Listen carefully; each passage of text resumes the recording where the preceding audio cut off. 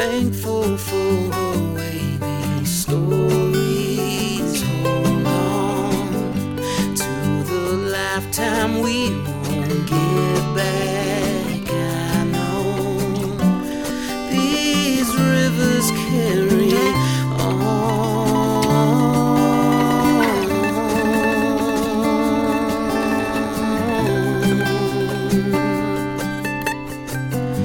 People tend to stick to you after time. Places tend to do the same as we do. This river carries on and on.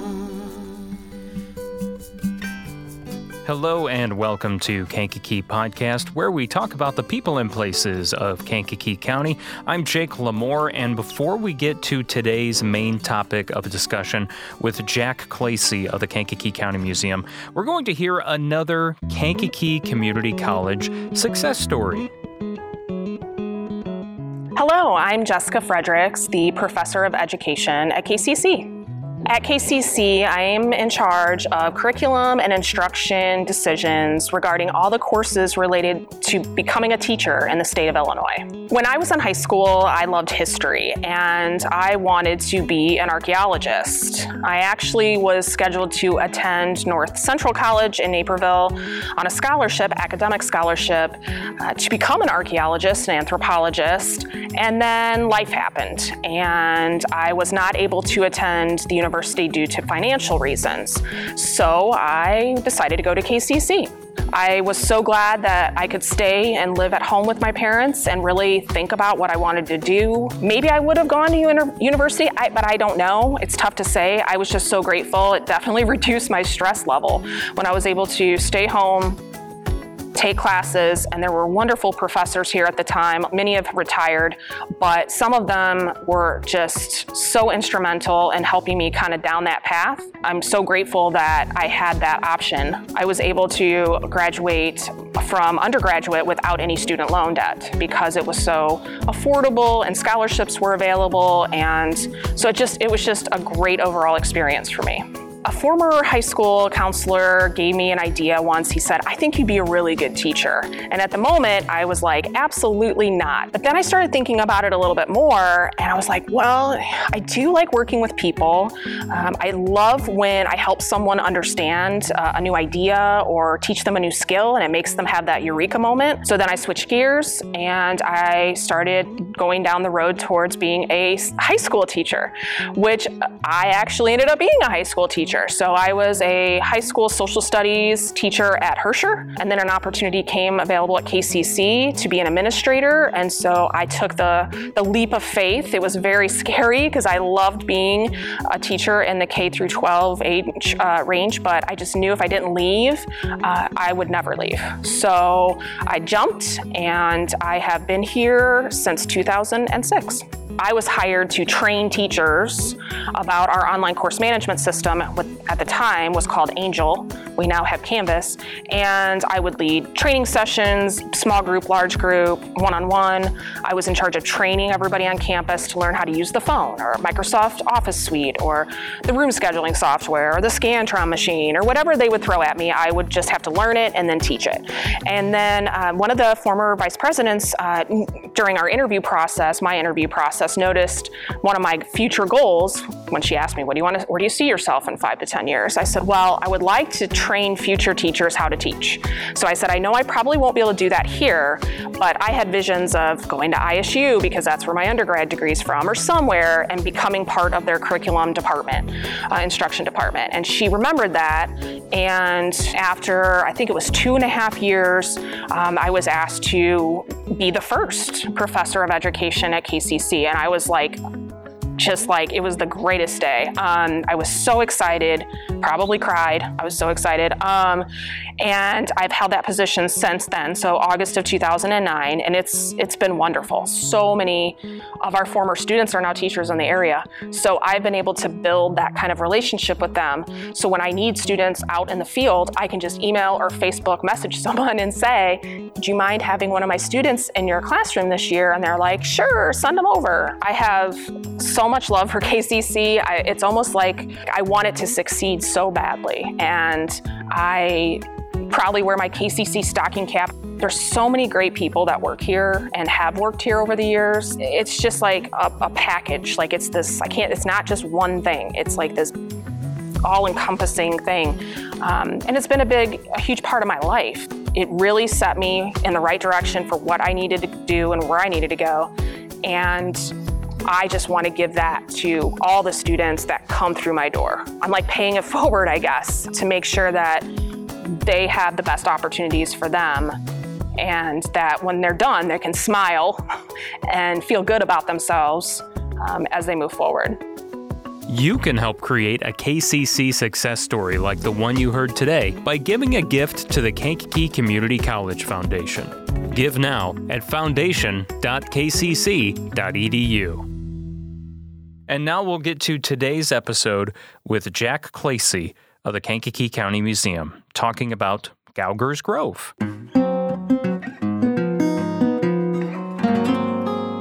It's great to have you here, Jack. And for those that happen to be listening to this episode before the end of 2022, we encourage everyone to go to the Kankakee County Museum to see the Gallery of Trees.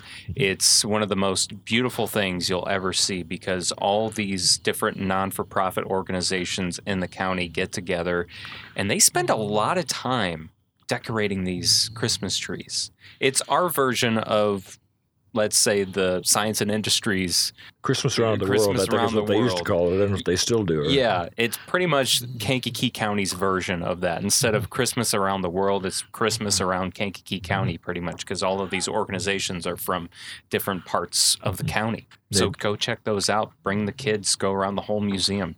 We actually attract several thousand visitors every December for this, and that's plus the introductory dinner that opens up the event is our biggest fundraiser of the year, so we always appreciate it. We happily take donations, of course. Yes, right. We encourage everyone to donate what you can to the museum because there is quite a bit of overhead, older buildings and things like that. So roof repairs, I know, has been a thing as of recent at the museum. So just one idea is the main museum itself has 7 different furnaces. Yeah. Of varying ages. So occasionally it seems like every once in a while we have to replace another furnace. Because there's so many additions to the original building that's there. I know another thing that was unveiled earlier this fall was the new mural in the courtyard. Yes. It's beautiful. Who did that mural? Diana Crowley, who is our curator, collections person, and so forth. And she has an art background. She actually used to teach art and came to work for us as a curator and came up with the idea that we really needed an attractive mural in that courtyard off the Centennial Room, which is where everybody comes into the museum. And she did a fantastic job. Yeah, she did. I didn't know it was her. Yes. I've been wondering this whole time who it was, and I didn't know it was Diana. She's an amazing artist. Yes. So let's get to today's topic, Jack. What are we talking about? We are talking about the man who essentially was Kankakee's tourist industry for about a 30 to 40 year span. His name was William T. Gauger, known around town basically as Captain Billy, mainly because he ran a fleet of excursion steamers up and down the river. He also had a large picnic grove out toward Aroma Park, and we'll touch on all of those topics. But Captain Gauger, we talk currently, tourism has been in the news around here with one way or another. And essentially in the late 1880s or mid-1880s through about 1915, as I say, Captain Billy and his enterprises were essentially the tourist industry in Kankakee. Brought thousands of people here. He was born in Will County in 1841. Anybody who's familiar with Joliet area in Will County knows there's a Gauger Road there, and that was his family. I was wondering that. That's the first, literally when you brought up Gauger's Grove before, that's the first thing that came to my mind, because I have been on Gauger Road a billion times over the years, and I always wondered if there was a connection. So there is a connection. Yeah, his family farmed there. Okay. And he came to Kankakee in 1863. So he would have been a young man in his 20s. Yeah. Initially, he got into the grain business, I think, buying and selling grain, and then later was a coal man, had a coal yard and so forth. Both quite successful businesses, but Coal yard, just selling coal to people? Yeah. So the coal would come in from a coal mine? The mines, right, and he would sell it to householders and so forth, because coal was the primary heating source during most of those days before natural gas and so electric came in. People are picking up their coal from him, or maybe he's delivering it to their houses, probably, right? Yeah. A horse and buggy, I imagine, just like ice. Yes, that's delivering right. the ice. Yeah, it was a different economy from what we're used to. Yes. Oh, yes. No internet, among others. No phone. And no phones. No phones actually, quite yet. after by the late 1880s, 1890s, we had telephones here. So he came here in the 1860s. Right, in 1863, basically. And it took him, maybe about 20 years before he got into the tourism business, actually. I think his other two businesses compelled his attention for about 20 years. But in the middle of 1883, he bought a 22-acre plot along the river about halfway between Kankakee and Roma Park, which was called Waldron at that time. Eventually, that grew to about 80 acres. It was a pretty good-sized operation. And he started developing that as a picnic grove. Picnic groves, or resorts in some cases, were very big at that time because a lot of families and a lot of organizations would like to get out in the country and, spread out and have all kinds of picnic activities and so forth. And so that's where he started. And in that same year, there was another item of news that would eventually become important to tourism and to Gauger. James Lilly, who was the contractor building the state hospital. But anyway, James Lilly built a small steamer, 72 feet, I think, long by 12 wide, built and launched it from the state hospital grounds, and it was a side paddle steamer. And it was a workboat as far as what he built it for. It would go upriver to Roma Park area, up along the Iroquois, and pick up barges of sand that were being used in construction of the state hospital. So it would tow them down and so forth and go back for more. They would need sand for what? Concrete or mortar? Yes, mortar and so forth, yeah, because it was mostly stone buildings. Their foundations were... Most of those original buildings are limestone, the native limestone from this area, yeah. Beautiful stuff.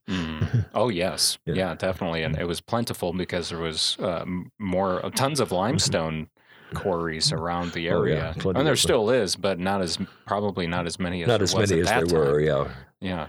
And so Lilly named the boat the Starry Queen for some reason, no one knows why. It's kind of funny you name a workboat the Starry Queen.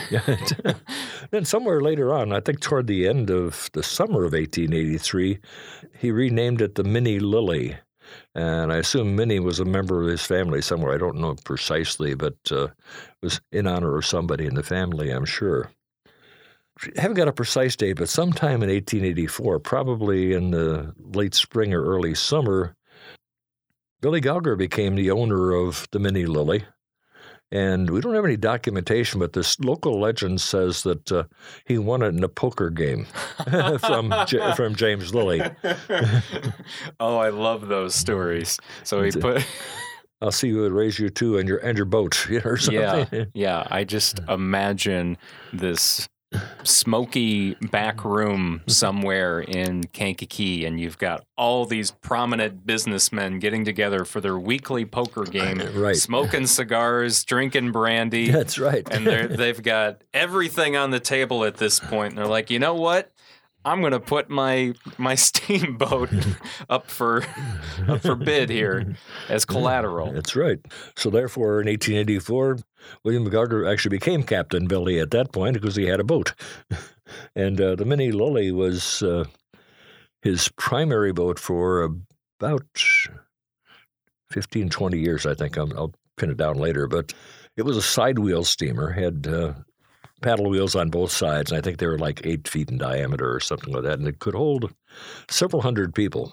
He based it down at what is now, would be underneath the Schuyler Avenue Bridge right now, at the foot of Schuyler. The Schuyler Bridge was not built until the mid-1950s, but in the 1880s when Gauger was running his boats, there was a place called Shakey's Landing, or Shakey's, Shekeys, landing at what would be the foot of Schuyler Avenue.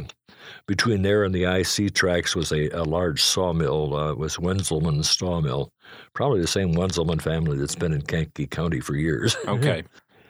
People desirous of having a boat ride would come down to Shakey's Landing and climb aboard, and he did regular runs up and down the river, primarily, of course, obviously to Gauger's Grove, which he was busy developing. As time went on, as I mentioned, he was kind of the tourism business in Kankakee. He did a lot of excursion business. In those days, especially out of Chicago and urban areas, people wanted to get out in the country, get out from under the smoke and ugly conditions sometimes of the cities and spend some time in the country with fresh air and all that sort of thing, and good beer and things of that sort. Yeah, as we've mentioned in previous episodes, the 1800s, Chicago is just a pollution mess from so many different things, especially the slaughterhouses. Right. It's just stinky, smelly, and smoggy. Just burning all that coal. Yeah. Too. That's what everybody was burning, coal at the time. Yeah. And I think it was probably a soft coal, which is really smoky. Oh, yeah. There would be excursions. It might be, 50 people. It might be 300 people would come down on the IC or the Big Four, the New York Central line. And then there were carriages that ran from both depots down to Shakey's Landing, and people would climb aboard, and he would ring his bell, and off they would go. And that's perfect right there where Shakey's Landing was, because in the grand scheme of things, that's not that far from the Kankakee train depot, right? Right. Where a lot of these people... Yeah, the IC depot had only been like 6 blocks away, I think. Yeah. And the Big Four depot was at Cypress and Fifth Avenue, or roughly in that area. So that's not that far either. A little further, but still not far, yeah. That's right. It was, one fee for all your transportation from Chicago all Generally, the way to Kankakee, and then that would cover your steamboat ride on Captain Billy's boat. Yeah, right. And they're usually what were called excursion rates, which are a cut rate kind of thing if you were booking 200 people at a time or whatever. Interesting sidelight.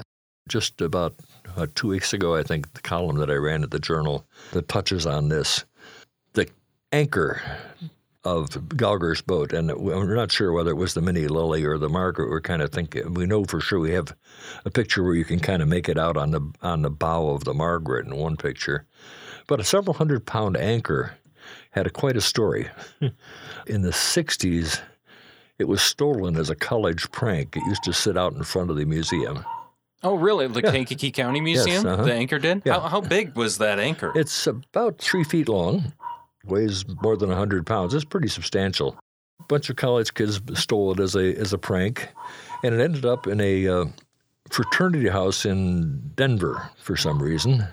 And eventually the guy who was the ringleader of the fraternity or of the anchor stealers anyway, moved on somewhere. But somebody who was in Denver, he wasn't a student, but he had some connection with Kankakee, originally from here, I think. Somehow he learned of that, and that at one point that the fraternity house was going to be torn down and they were going to scrap it because it remained behind, even though the guy who stole it had moved on. Sure. So this fellow, who remains nameless, although he did a good thing rather than a bad thing, acquired the anchor, and it followed him around all kinds of places for, heavens, ever since the late 60s or mid to late 60s. He lived in Denver. He lived in other places in Colorado. He was lived in Hawaii for a number of years, and the anchor went along with him. Oh, my gosh. Eventually, he came back to California, and it was in California up until August of last year. August of this year.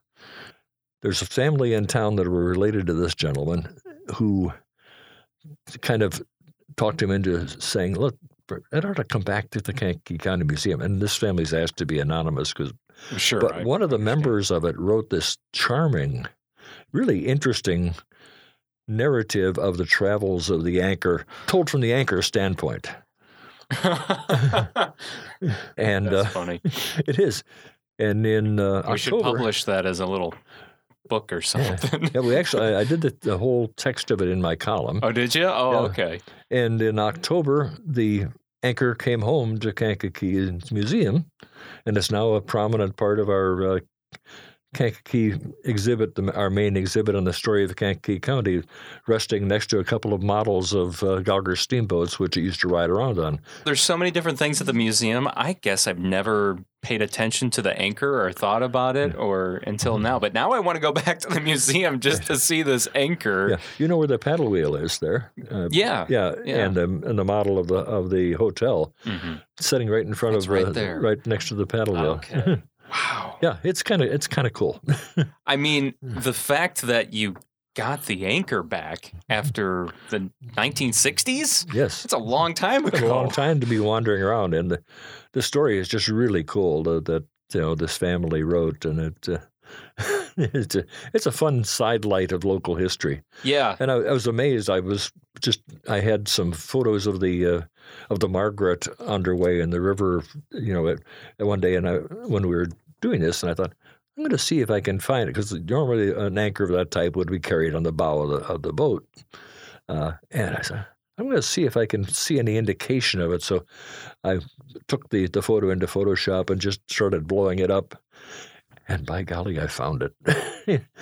You could see it was a little obscured by the railing and so forth, but you could definitely see one of the tines or the anchor parts and a part of the shaft.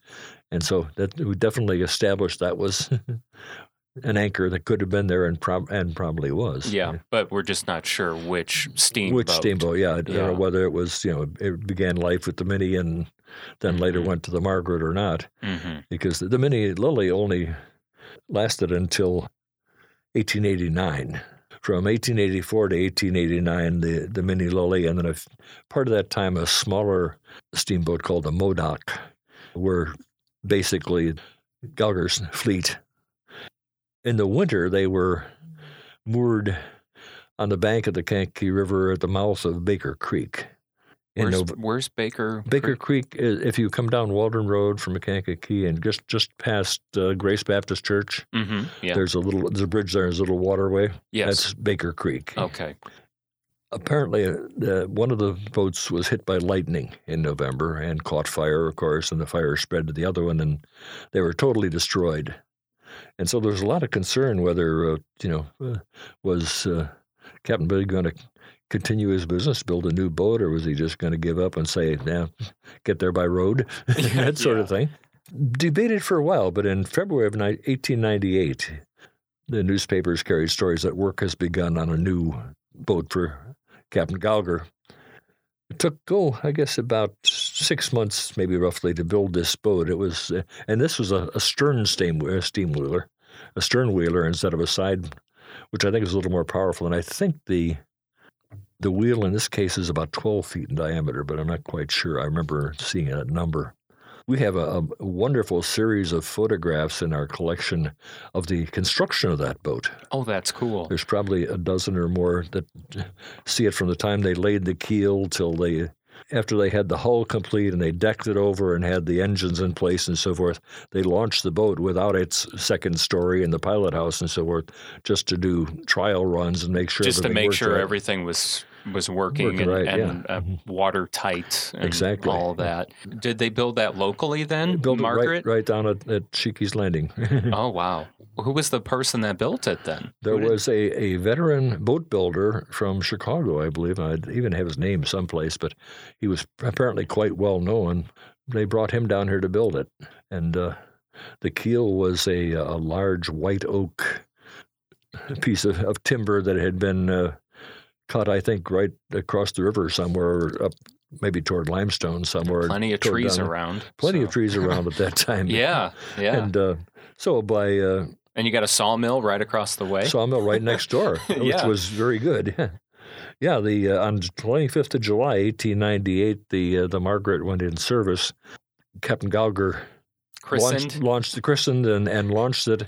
And originally he was going to call, I think he said he was going to call it the something or other gentleman, or the partying gentleman or something like that. But then he decided to call it the Margaret, which apparently was his sister's name. He and his sister never married, and they lived on River, 202 River Street, which is probably right about River and Dearborn, and she was his housekeeper and so forth. So apparently that was the Margaret. We've also seen variations of the spelling of the name, and I'm not sure, sometimes M-A-R-G-A-R-E-T and sometimes I-T. You can see the name label on one of the pictures of the boat, and it was E.T. So the I.T. probably slipped in as a typographical error and some story early on about it. Probably. So he just built the one boat then, and I'm guessing the Margaret that was built was a lot bigger than the other two? Yeah, it was, I believe, something like 85 feet or so long and 60 feet wide. Or just from the picture you recently, the picture you recently sent me, it just looks enormous. Yeah, it had a capacity, it had 2 decks, and it had a capacity of about 400 passengers. Oh, yeah, that's big.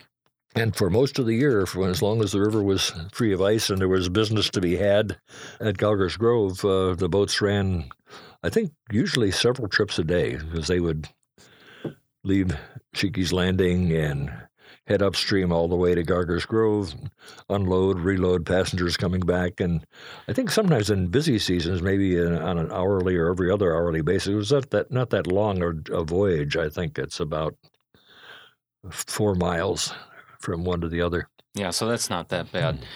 Gallagher's Grove was basically outdoor. There were tents and cabins for rent and so forth. So winter weather would not work out very well there. So whatever happened to Margaret then? It slightly outlived Gallagher.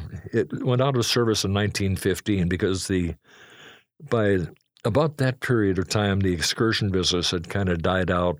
Automobiles were becoming popular. People would go out and drive out to the country on their own instead of going on an excursion by train and boat and so forth. They have a private excursion instead of a public one. Exactly. And so generally it kind of dwindled down. It was not so busy, and he tied it up again at the Breaker Creek, where he, for some reason, that was upstream of his or downstream of Gallagher's Grove. So, and I think he retired at the end of the 1915 season. And by a year later, when he died in November of 1916, I believe. The newspaper commented that the boat was decaying; it was falling apart. Not if there was ever anything other. The bell, I believe, the bell from that is in the museum collection. Oh, we do have the bell. Is there anything else from Margaret? Not really. Just, I say, we have a couple of models of the Margaret and the Minnie Lily that were made by avid model builders in town. They're quite impressive. They have a lot of detail and so forth. I'm not sure if we have anything else, but I know that for sure we have the anchor back, of course, and I'm quite sure we have the bell, the ship's bell. So let's talk more about what was Gallagher's, the actual grove, like, since we've kind of talked about the steamboat. Okay, I think maybe boats, I should say. First I'm going to insert a midway stop on the Captain Gallagher's voyages. From 1887 until 1897, the Hotel Riverview, which is what is now Cobb Park, was the intermediate stop on his excursions. It had been built as quite an elegant hotel owned by Emery Cobb and Illinois Central and the Big Four railroads. And they did a lot, talking about excursions. They would bring whole excursion trains or people down on excursions and would come to the Hotel Riverview and have a big time and so forth. And they would ride Gauger steamboats back and forth. Unfortunately, in 1897, the tall 3-story wooden hotel burned down and was never rebuilt. It was it would have been right at near the entrance of Cobb Park, basically. Gauger, during that same period, was very active, in addition to his tourism business, as a politically and civic activities. He was postmaster of Kankakee for a short period. Yeah, he spent 18 years on the county board and 21 years on the city council in Kankakee, apparently at the same time, because they would have run out of years somewhere in there. Wow, yeah. You couldn't do that this day and age. I don't think you could manage it, no.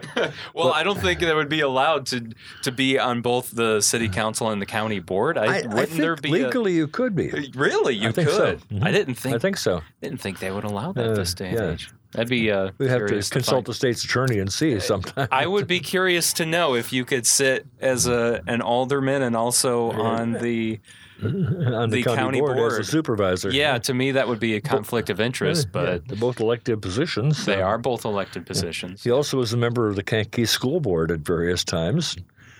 In 1892, he was appointed mayor of Kankakee when P.J. Kelly, the incumbent, died, and he finished out his term. I don't think he ran for re-election, but so he was very active, and of course, he would have encountered Cobb and Lilly and all the other guys. Local business people, prominent people, all probably belonged to the same clubs and hung around the same places and so forth. Obviously, they played poker together. I think so. Yes, that's right.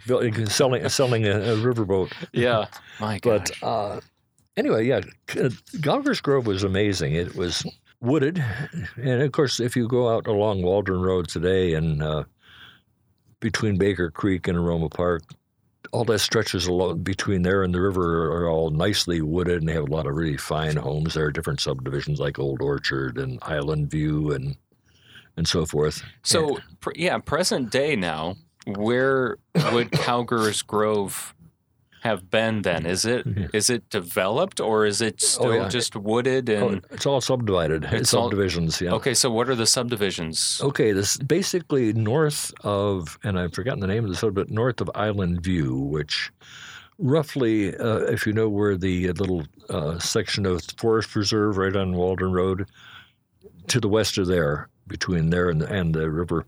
And as I said, he had about 80 acres. I'm not quite sure how far north he went. He did not go all the way to Baker Creek, but when it was fully developed, it had a lot of things going on. For example, there was a clubhouse, which was a 2-story wooden structure, very nice. It actually was sort of a small hotel or a rooming house kind of thing, where you could rent rooms because people would go not just for a day, like day trippers, like many of the excursionists were. People would also spend a week or sometimes even a month there. At Gauger's Grove. The clubhouse was one type of accommodation. There also were cabins and tents that you could rent for varying periods. They also would, and I'm not sure exactly how this handled, but I think for those who were in the tents and so forth that were dealing with were able to do their own cooking and so forth over, open fire, I guess. They made arrangements for groceries to be delivered from the Kankakee grocery stores and so forth to there. You could order them. And I would guess that in the clubhouse there was probably a meal service of some sort. I'm sure there was a kitchen. Yeah, there had to be. Mm-hmm. There had to be a kitchen for those people. And there was there were a lot of things to do there also. So I would imagine swimming. Oh yeah, there was a sand beach with a bathhouse for people to change and so forth. Now, did he probably? There's not naturally sand there, right? He would have had to haul in sand. Yeah, he right? hauled in. Yeah, because that's a mud bank there. If you've ever been along the river in that area, it's kind of depending on where you are, it's fairly sharply dropping off, and it's tree roots and mud. Yeah. Okay. But so you had a sand beach, and there was also a water slide, or not a large slide. You could slide down and splash into the water. You called it the chutes. And you mentioned the pony rides, right? Pony rides, yes. And there were, you could rent canoes and rowboats and do your own voyaging on the river if you wanted to. I saw that toboggan, right? Where they had toboggans? Talking about a toboggan slide, but I think that was probably the water slide thing. Oh, okay. Because I remember the advertisement you sent me. Yes, I could have swore it said toboggan. It did say toboggan, and I'm not sure where that fit in because... if there was anything going on in the wintertime, it might have been ice skating, Okay, but, if there was no real elevation for a toboggan. It was nothing like Helgeson Park. Right. Did they offer hunting, maybe? I don't think so there. No? They did have a shooting gallery, and a bowling alley. They had a bowling alley out there. That's impressive. And a merry-go-round. And one of the other larger structures on the grounds was a dance pavilion. A 60 by 80 feet dance pavilion, and they brought in orchestras or local bands and orchestras played there on a regular basis. It was pretty interesting. Yeah, it cracked me up how in that advertisement right next to the dance floor or whatever, it put the dimensions, and that's on the advertisement. And to me, that's just seems kind of funny because I don't know if you see that this day and age. Like you just put we have a dance floor. I don't know if they necessarily put in the advertisement. It's exactly this big. That's right. Another attraction at Gauger's Grove was something called the Marquette tree. I don't know if you ever heard anything about it. This was a huge, probably 400-year-old oak tree. It was massive. The trunk probably was maybe 6 feet across, and it was just huge. Anyway, local legend, and I'm not sure when the legend started, was that Père Marquette, Father Jacques Marquette, who was Jesuit missionary and explorer and man who determined the course of the Mississippi River, where it was heading south in 1672, which is a long time ago. Supposedly, at that time, people heading for the Mississippi River or back toward what was the site of Chicago would come up the Illinois River and make a portage across a very marshy, difficult area of several miles from the Des Plaines River, which was part of the Illinois, to the Chicago River. And it was a terrible portage and had, just really strange.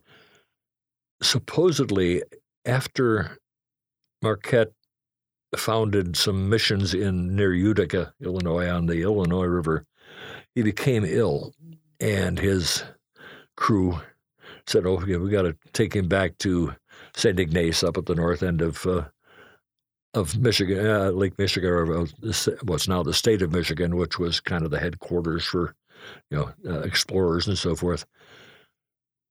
Supposedly, instead of going up the Illinois, the Des Plaines, and making this arduous Chicago portage, or Mud Lake portage as it was called, they went the other way. Instead of going up the Des Plaines, they came up the Kankakee.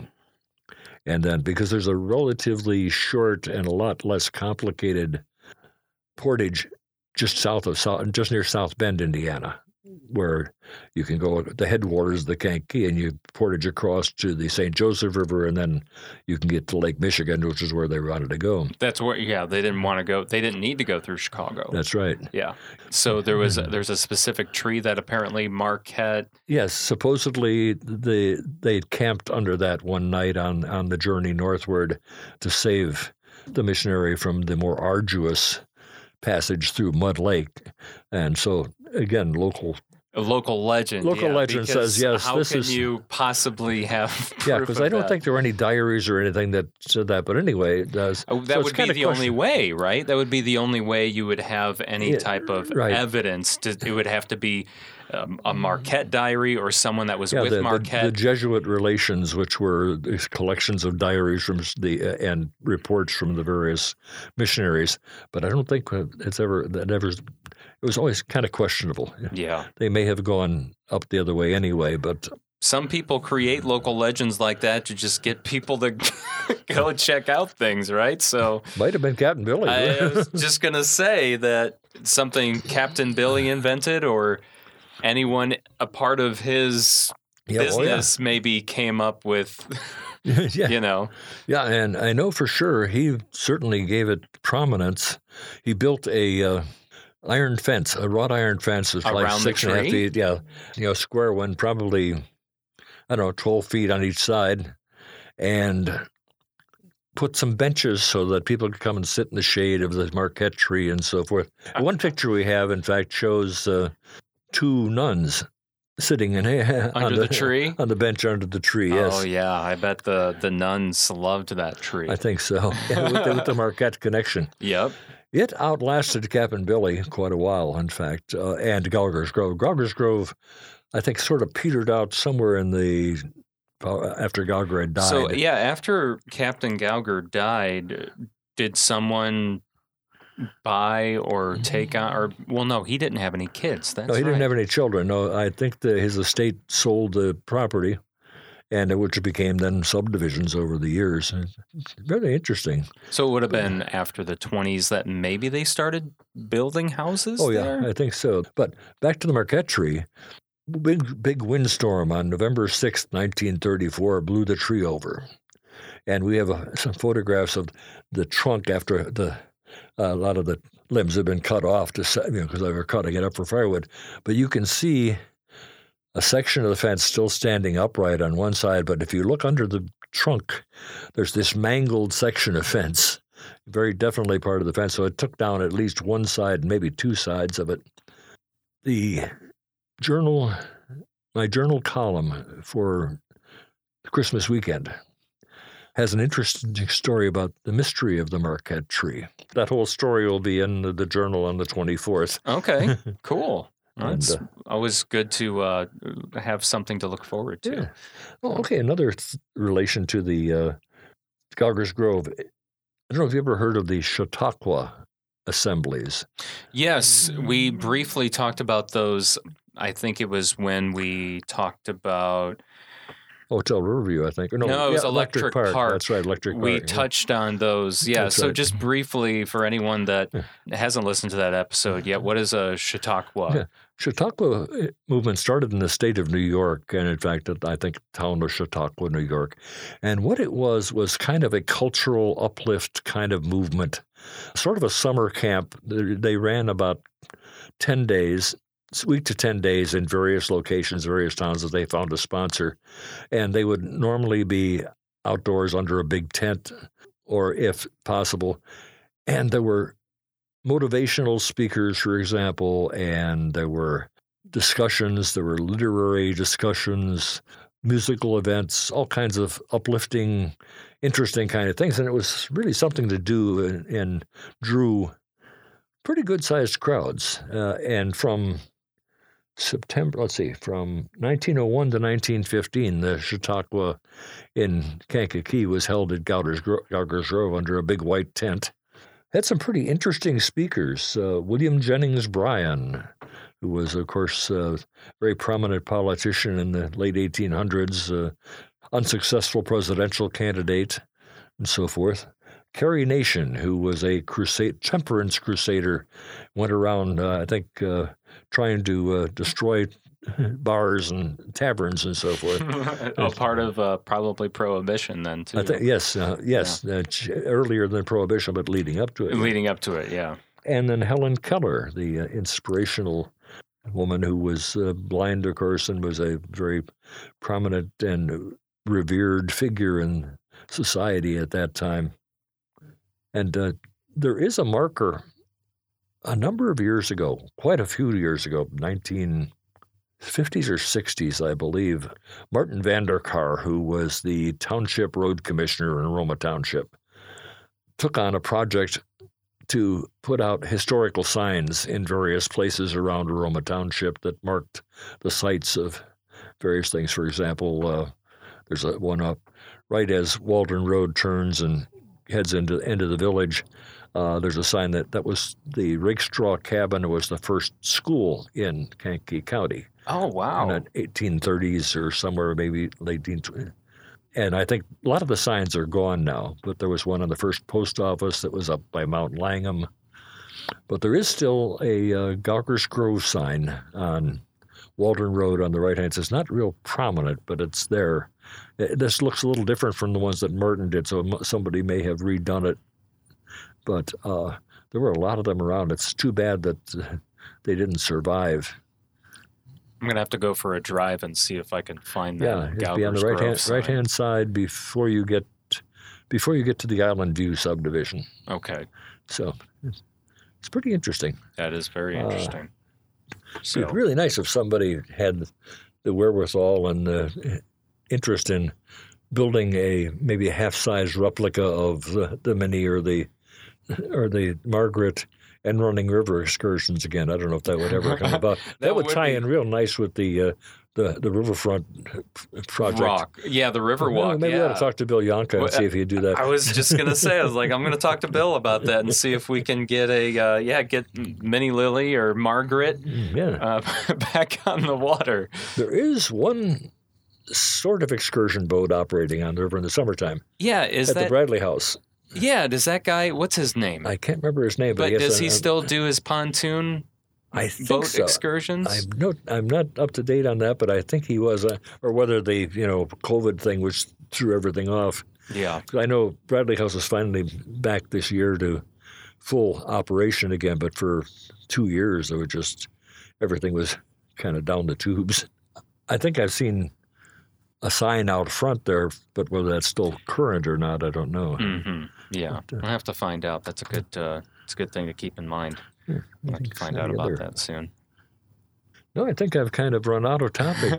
Yeah, I think we covered information on this topic anyway. Yeah, I think we covered a good chunk of it. So just to remind people again, if you're listening to this episode before the end of the year, the Gallery of Trees is up until probably the 30th, I think. Yes, 30th, yeah.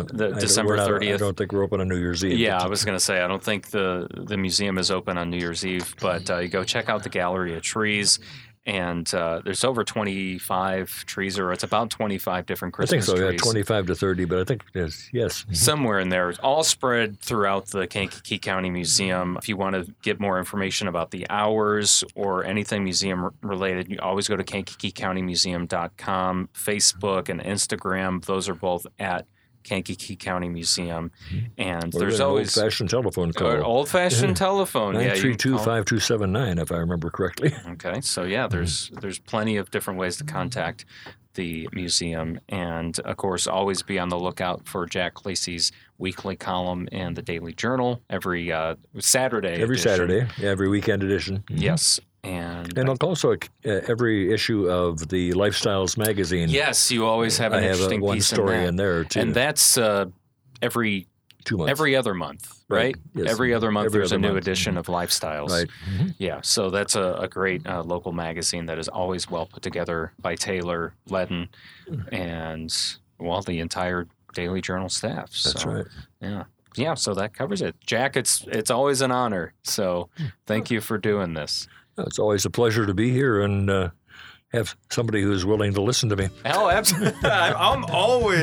My ears are always open for you, Jack. So you always have the best stories. Well, thank you, sir. That concludes this episode of Kankakee Podcast. I'm Jake Lamore. Thank you so much for listening. I should also mention there is a unedited extended version of this episode available to our monthly patrons. To unlock this version, go to KankakeePodcast.com, click on the Patron tab, and even if you can't pledge $20 a month to hear the extended versions of episodes and can only pledge $1 a month, please do so. It goes a long way, and your pledge is truly appreciated. I'd like to thank our current patrons for helping make today's episode possible, which includes Karen Bishop, Jake Lee, Jesse Arsenault, Dave Barron, Daryl Damper, Samantha Rocknowski, John Sullivan, Lake Iverson, Travis Garcia, Jane Bostwick, Dawn Harrison, Simon Topless, Scott Wright, Carrie O'Connell, Jamie Race, Joanne Barry, Anthony Vicelli, Eric Olson, Carl Earps, Jeff and Rosa Carroll, Teague Dreenan, Sandy and Steve Twait, and Rose Lucky. Again, click on the Patron tab at KankakeePodcast.com, and if you want to make a monthly pledge to help keep the podcast going, please do so. I can't thank you enough for your support. And if you ever want to reach out to me with any questions, you can always connect with me on Facebook, Instagram, or LinkedIn at Kankakee Podcast. Our theme song was written and performed by Lupe Carroll and recorded by Daniel Bishop. This river carries